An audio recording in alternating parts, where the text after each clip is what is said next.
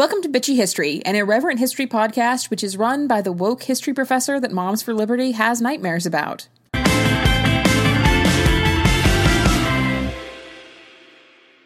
Here we are at episode 20 of the podcast, and today I've decided to tackle a topic for which the research drove me nearly to alcoholism on a number of occasions. I'm drinking right now, in fact.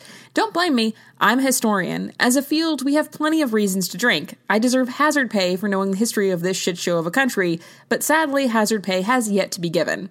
You can, however, buy I'm a Historian, That's Why I Drink merch on the show store, though, if you want to help me out there.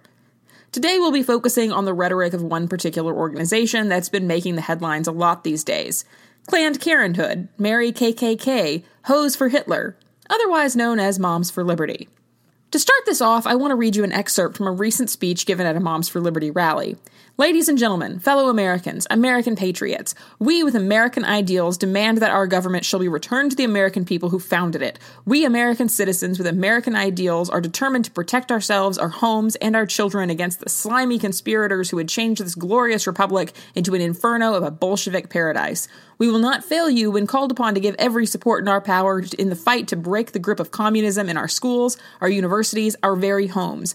No one has a greater veneration than I for the fathers of the Republic and the great structure they founded, and with that feeling we gather here tonight to honor the memory of the immortal Washington. Oh wait, no, sorry, that was a speech given at Madison Square Garden in 1939 by Fritz Julius Kuhn in front of thousands of goose-stepping American Nazis. You can see how I'd be confused though, right?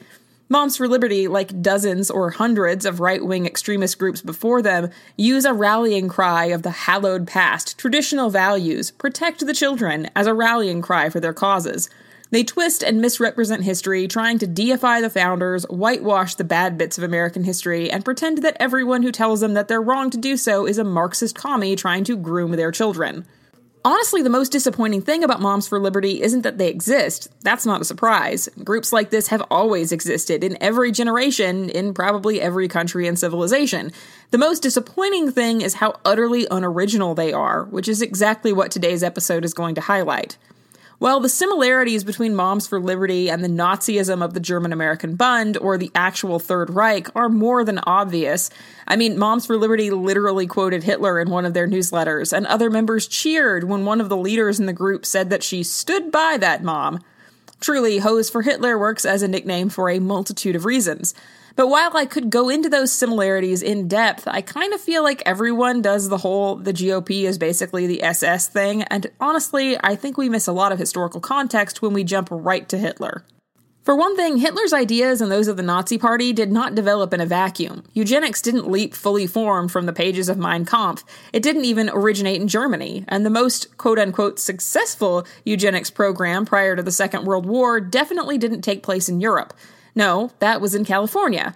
But the podcast will get to an episode on the history of eugenics in America eventually. For now, I want to focus on the long history in America of those groups that fought against woke curriculum in schools, and maybe together we can see if all of those organizations seem to have something in common.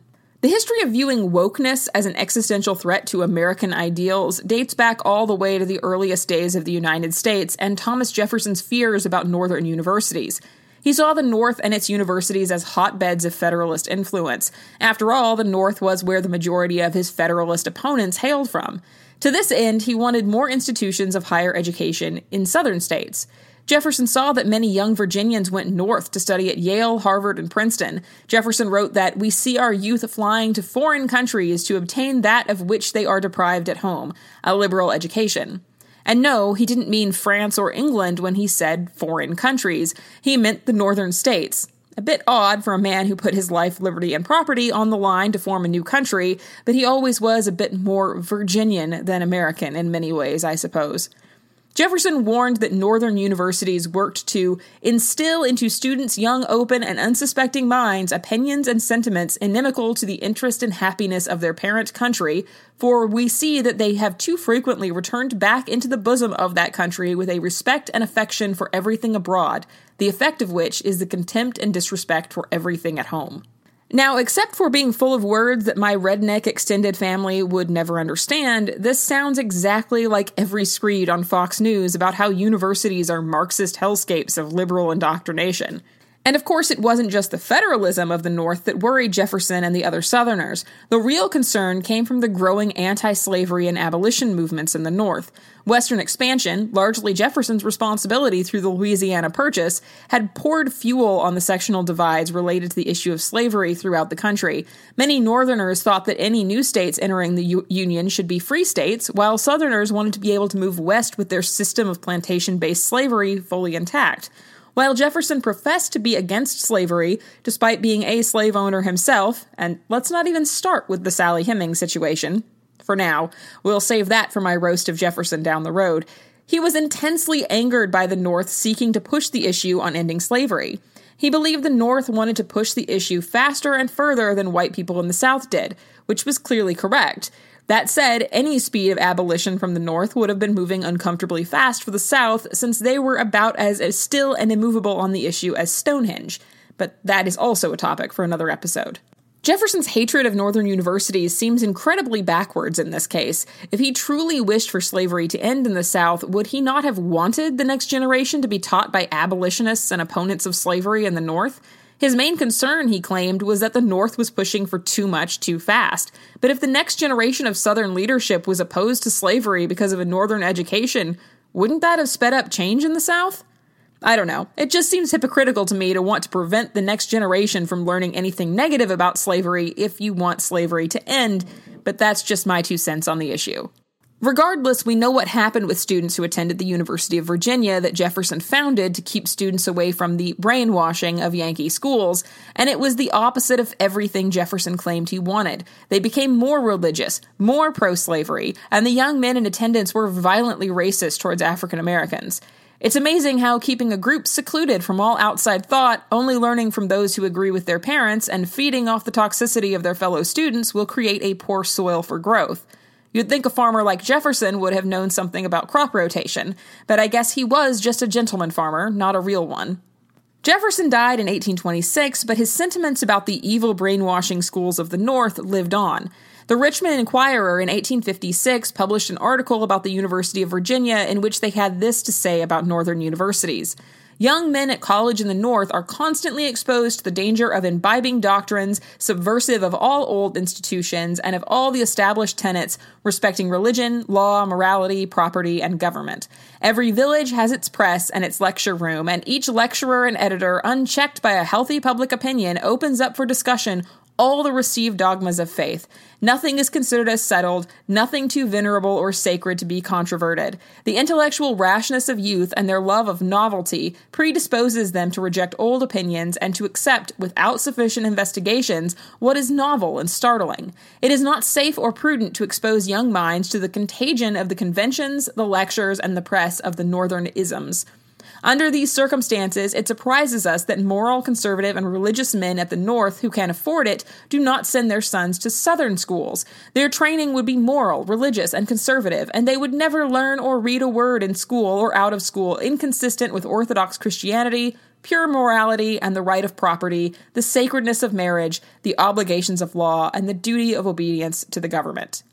It will forever make me scream, laugh, and do a shot of whatever hard liquor is available that individuals like this could say that Northern schools, or wokeism today, is about brainwashing students, while also saying things like, Southern schools are better because students who learn there would never learn or read a word in school or out of school inconsistent with Orthodox Christianity, pure morality, and the right of property.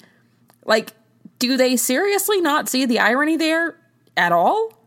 Basically, this entire complaint is Northern schools make our kids question our shitty traditions, and we don't like when our kids do that, so we want to make sure they only learn what we want them to learn. Sounds a lot like Moms for Liberty, doesn't it? And other articles from the pre-Civil War period are a lot less vague on what content they specifically don't like that's being taught to their kids by those damn Yankees. Abolition.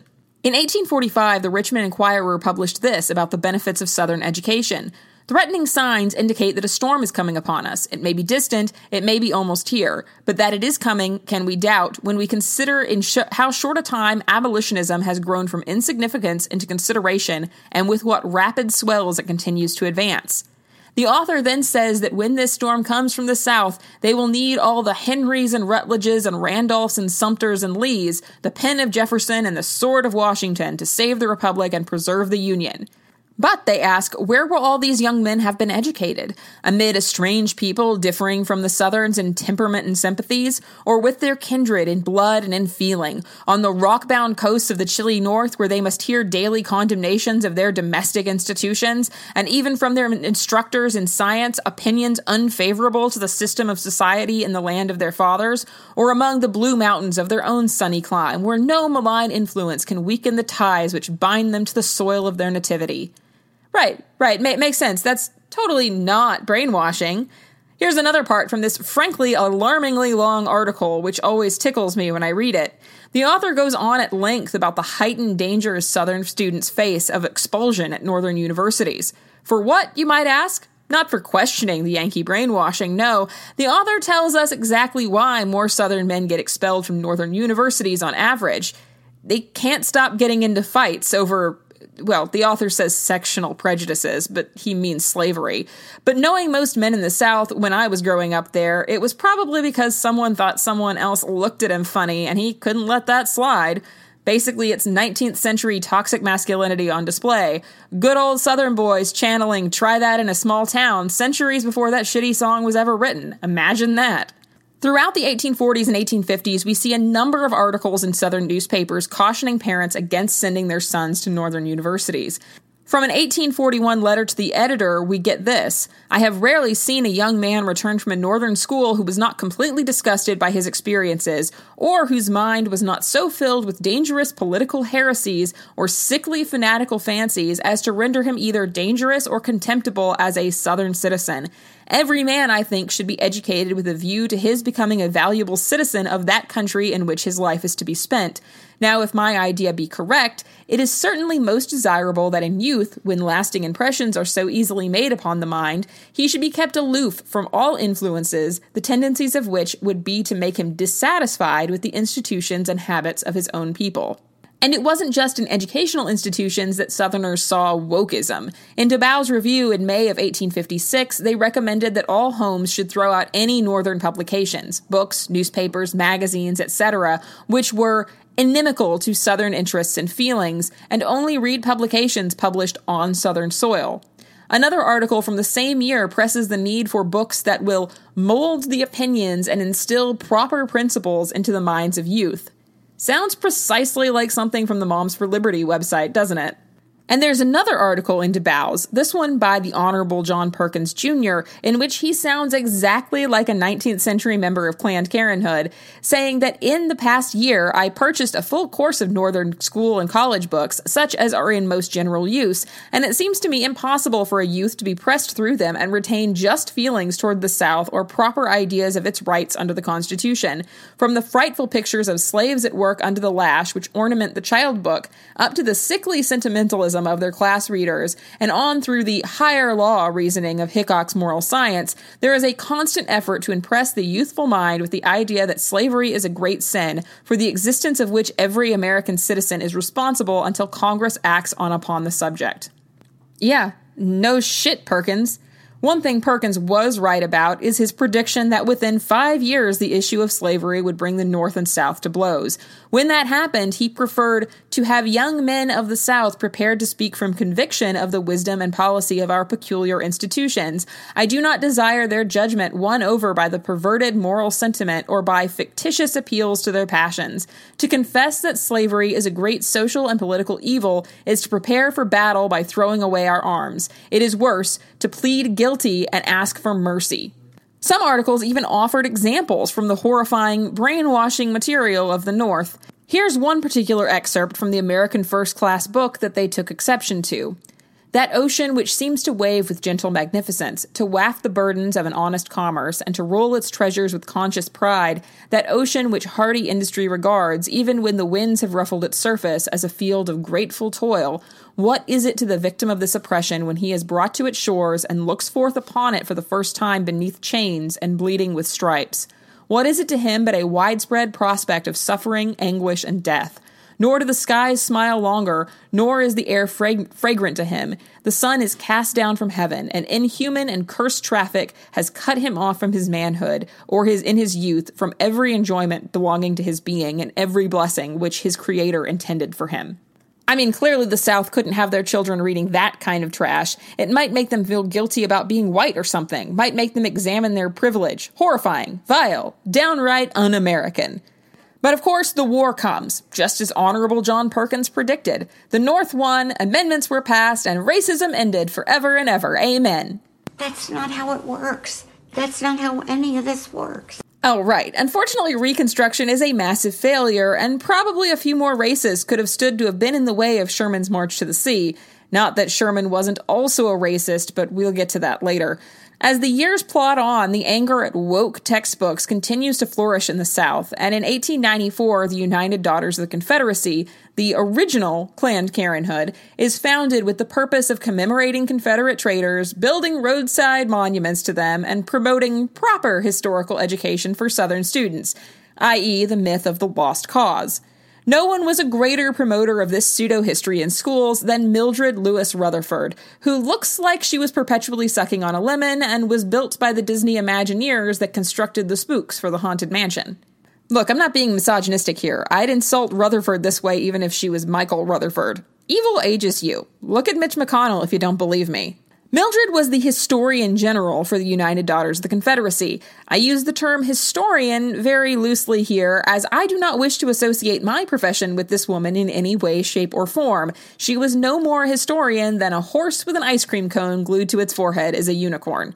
Mildred's greatest contributions to the lost cause pseudo-history of the South was in writing A Measuring Rod to Test Textbooks and Reference Books in Schools, Colleges, and Libraries, in which she says that the textbooks children in the South are learning from are unjust to the South and refuse to give the South credit for what she has accomplished, which has led her to prepare this measuring rod by which committees appointed by boards of education of heads of private institutions and their teachers can apply this test when books are presented for adoption.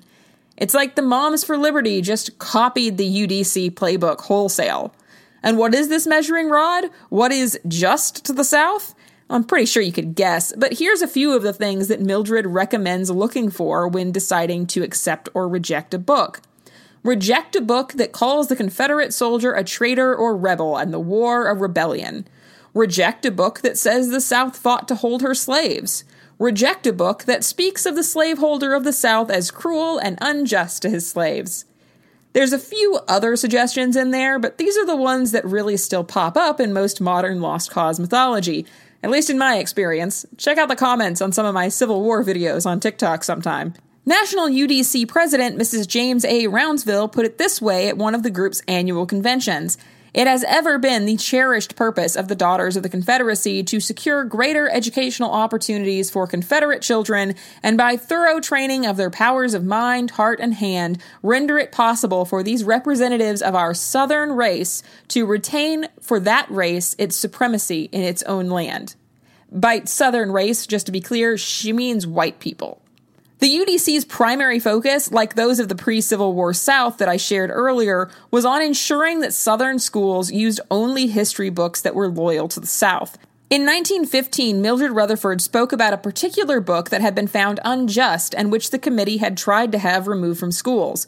When that didn't work, the group, in a quiet, dignified manner with no spirit of insubordination, kindled a bonfire on the campus, and into it every copy of that history was thrown. The authorities were taught a lesson. Not one member of that class was expelled. She expressed another story, too, in this speech, which sounds all too much like the overwrought stories that Moms for Liberty share of little girls and boys crying about how a lesson made them hate being white. In it, she says that a veteran came to me with tears streaming from his eyes, saying, "What can we do? My granddaughter came home from school and said, 'Grandpa, our teacher said today that slaveholders beat their slaves until the blood fairly gushed out of their backs, and I was ashamed to tell them my grandfather ever owned slaves.'" Oh, boo-hoo. Tough shit, you racist old shitbird. You should feel ashamed of owning slaves, fighting to keep them, and your granddaughter is better off knowing what you were up to. But really, this is the same motivation of the Moms for Liberty types these days. They don't want their kids and grandkids asking awkward questions about what mommy and daddy or their Gigi and Gaga were doing when Ruby Bridges was walking to school with U.S. Marshals, or the Little Rock Nine was being escorted by the 101st Airborne, or when the Clinton 12 were having their homes shot at by white supremacists. That would be an awkward conversation. And of course, Mildred Rutherford had this to say in a 1914 speech in Savannah, Georgia. The black race, she did not say black, should give thanks daily that they and their children are not today where their ancestors were before they came into bondage. Does that remind you of anything? I thank God for slavery. I thank God for the crack house. If it wasn't for the crack house, come on somebody, God wouldn't have never been able to use me how he can use me now. And if it wasn't for slavery, I might be somewhere in Africa worshiping a tree. Look, I don't care how much Kimberly Daniels insists that what she's saying here was taken out of context. I can't think of any context that would improve that. Of course, the UDC died down a bit after a while, but their ideas on controlling woke textbooks in school never did. The most marked resurgence came in the 1950s when the civil rights movement was gaining steam. Here's some excerpts from approved textbooks in Southern schools at the time. A fourth grade history book called Virginia History had this to say about slavery. Life among the black people, they didn't say black, of Virginia in slavery times was generally happy. They went about in a cheerful manner, making a living for themselves and for those for whom they worked. The high school history textbook Cavalier Commonwealth also said this about slaves. They did not work so hard as the average free laborer, since he did not have to worry about losing his job. In fact, the slave enjoyed what we might call comprehensive social security. Generally speaking, his food was plentiful, his clothing adequate, his cabin warm, his health protected, and his leisure carefree. It also said that both slave and master understood that bondage as they knew it was not totally evil. Both realized that enslavement in a civilized world had been better in many respects for them than the barbarities they might have suffered in Africa. It sounds like these textbooks would fit in very nicely with Florida's new curriculum standards about how slaves developed skills which in some instances could be applied for their own personal benefit. You can't see the way my eyes are rolling right now, but it's suitably dramatic. But of course, all of this was for nothing when the Supreme Court said, hey, that whole school segregation thing you've been doing, not cool, bro. And with Brown versus Board, segregation was over and racism ended forever and ever. Amen. That's not how it works. That's not how any of this works. Wait, shit. No, the racists just doubled down. Sorry, I got that wrong. We'll show you. We'll just take all of our kids out of public school and send them to private schools with names like Stonewall Jackson Academy, where they conveniently only accept white students. Which, again, the current Moms for Liberty types seem to have simply copied from their predecessors' homework again with the push for voucher systems which will funnel money from objectionable, woke public education into private religious schools, which can conveniently ask for religious exemptions from silly things like Title IX and set vague enrollment standards that they can enforce to keep out bad elements, which today are queer kids and, well, probably the rest of the minorities that couldn't go to segregation academies as well, let's be fair. And yes, these schools were definitely created to avoid integration. Let's be clear about this. Here's a quote on the reasons for the opening of one of these private schools in Farmville, Virginia in 1959. Because the people of Prince Edward will not submit to integrated public schools. For how long will the courts and the federal government permit the county to deny educational opportunities to the black children? Oh yeah, in 1959, Prince Edward County, Virginia famously shut all of their public schools by refusing to appropriate funds for those schools to run after being ordered to desegregate them. They did not reopen those schools for 5 years. So between 1959 and 1964, there were no public schools. The only way for African American students to be educated was to either create a private school of their own or send their children out of the county. And they cheekily decided to blame the court for denying those kids education. Right, that makes sense. And these kinds of people are probably the same ones who would have gotten upset in 2020 when we had to close schools for a bit because of a pandemic. Nice to see where their priorities are set. And while these segregation academies were sprouting up like cases of leprosy in Florida, the fight against woke teachers and textbooks was still ongoing. Well, researching for this episode, I was lucky. No, lucky isn't the right word. It felt like a curse, but still lucky in the context of allowing me to find the information needed to write this episode anyway. I was lucky enough to come across a scanned-in copy of several hundred pages of the Citizens Council newspaper from the 1950s and 1960s. If you haven't heard of the Citizens Council, they were an anti-integration group that was formed in the aftermath of the Brown versus Board Supreme Court decision, which has been not so affectionately dubbed the Uptown Klan for being the kind of group that has all the same ideas as the KKK, but is slightly less likely to make a public scene by lynching someone, blowing up a church, or setting a cross on fire in your front yard. Much more civilized. Wading through the absolutely nauseating ideas in this newspaper, I found many articles that sounded like they could have come directly from Ron DeSantis and Moms for Liberty's Telegram channels. Which, by the way, those Telegram channels are totally public and anyone can view them. They really are in there just screaming the quiet part out loud, so it's definitely worth checking out. Or one of Tucker Carlson's whiny white supremacist monologues. One article from 1959 talks about the left-wing influence of the NEA, complaining that textbooks praise things like the United Nations and welfare and call the recent unanimous decision of the Supreme Court against segregation in the public schools a momentous forward step in the onward march of democracy. Oh, the humanity. And why are the textbooks saying this? Socialism, duh. The Citizens Council then turns to quote from What Happened to Our Schools by Miss Rosalie Gordon, in which she says that these subversive ideas had to be sneaked over on the teachers and through the teachers to the students, and what better way to sneak them over than through the teachers' own organization and through the textbooks that teachers were given to use in the schools.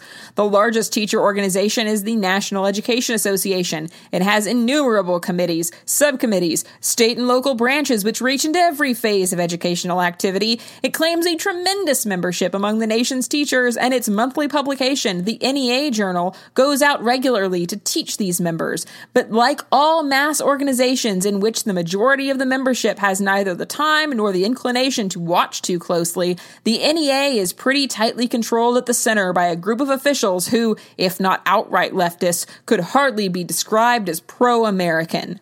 And yes, I'm absolutely sure that this is a quote from that 1959 article, not a quote from an episode of The Five on Fox News last week. The Citizens Council complains that students are undereducated because that's the intent of the Marxist socialist commies at the NEA. Oh, and here's a quote from a 1957 article related to Florida, which seems like it could have come from a Moms for Liberty newsletter in 2023, except this one doesn't quote Hitler. Somehow the Uptown Klan comes out slightly ahead of Planned Parenthood on this one. The quote, "We are alert to salacious literature being purveyed to our young people in the guise of education."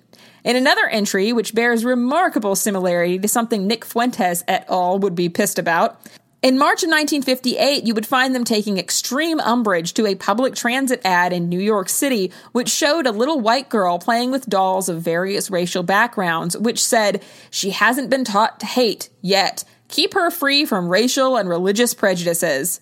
Lord almighty, can you imagine the uproar if we put that ad up today? Moms for Liberty would be projectile vomiting like a scene from The Exorcist. Here's a tip. If your reaction to something is the same as one the Uptown Klan had in 1958, you need to work on yourself.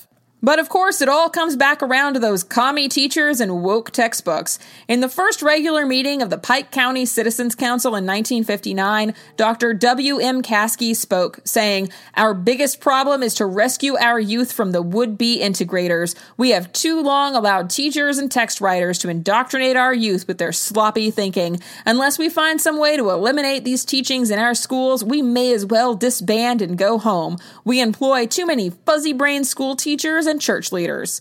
I'm sure Caskey would be greatly relieved to find out that today, right-wing churchgoers now think Jesus was a woke commie liberal. No more of that Sermon on the Mount for them. In May of 1958, the newspaper declared a need for teen training. Apparently, the Chicago Tribune had reported that the majority of students favored school integration. Well, that just won't do, the Citizens Council said. We clearly haven't been doing a good enough job instilling racism in our youngins, and those woke textbooks led them astray. We gotta fix that. In this, the struggle for the minds of our youth, we are up against a wily foe who knows well how to plant confusion and doubt, how to utilize the idealism and rebellion inherent in the young, and how to mold the whole into a disturbed pattern of doubt and defeatism. Yeah, I know. I honestly sometimes can't believe these quotes aren't from a Ron DeSantis speech or a Moms for Liberty newsletter either. And of course, just like DeSantis and Moms for Liberty, these folks weren't happy to stop with controlling their own children's education. No, they had to spread the anti-woke to every place, even places like the Red Highlander Folk School, which was an adult organizer training school in Tennessee, or as the Citizens Council described it, a commie school. In 1959, the district attorney general filed a petition to close the school, charging that it had a reputation of being a place where people drink and engage in immoral, lewd, and unchaste practices. So basically any university during Greek week. Big whoop. But the real problem, of course, was that the school taught workshops on strategizing for school desegregation and civil rights organizing. It also, according to some busybody neighbor, allowed interracial sexual shenanigans, apparently. I'm not sure how much I trust Mrs. William Lane on that claim in particular, to be honest. Representative Henry Lee Center of Bristol said that there was ample evidence that the school allowed and promoted immoral race mixing, sedition, subversion, and numerous other crimes that violate the American traditions. So they kind of sound like my people, honestly. Eventually, a court ordered that the school's tax-exempt status be revoked, and they were dissolved for violating the terms of its state charter, which can be translated to doing things that might make racist folk nervous, basically. Much like DeSantis and Moms for Liberty, the Citizens Council seemed sure that there was a deeper agenda to all of this diversity, equity, and inclusion nonsense. In 1955, they wrote, "Integration represents darkness, regimentation, totalitarianism, communism, and destruction. Segregation represents the freedom to choose one's associates, Americanism, state sovereignty, and the survival of the white race. These two ideologies are now engaged in moral conflict, and only one can survive. They cannot be fused any more than day can exist in night. The twilight of this great nation would certainly follow. Choose ye this day whom you will serve." Looking beyond equality, non-discrimination, and other catchword disguises, the Citizens Council detects sinister and subversive forces at work behind the attack on Southern customs. I could go on and on. I have nearly 300 pages of this crap from the Citizens Council and an unhealthy amount of speech transcripts from the UDC and pre-Civil War newspaper articles, but I think you might have gotten my rather repetitive point here. The whole anti-woke shit is nothing new in this country, and every single group that's harped on this has had one thing in common: hatred. They hate anyone and anything that's not exactly like them, and not only do they hate it, they fear it. They fear they are losing their status, their privilege, their right to be the most successful just because they're a mediocre white dude whose last name is on a building at Harvard because of generational wealth, and they are fighting back as hard as they can to keep that power and privilege. Also the racism, but I kind of figured that was obvious. I'd like to say they won't win, but this is the same set of arguments we've been having in America on a loop for the last 250 years. And while they haven't made much progress, I'm not sure our side has either.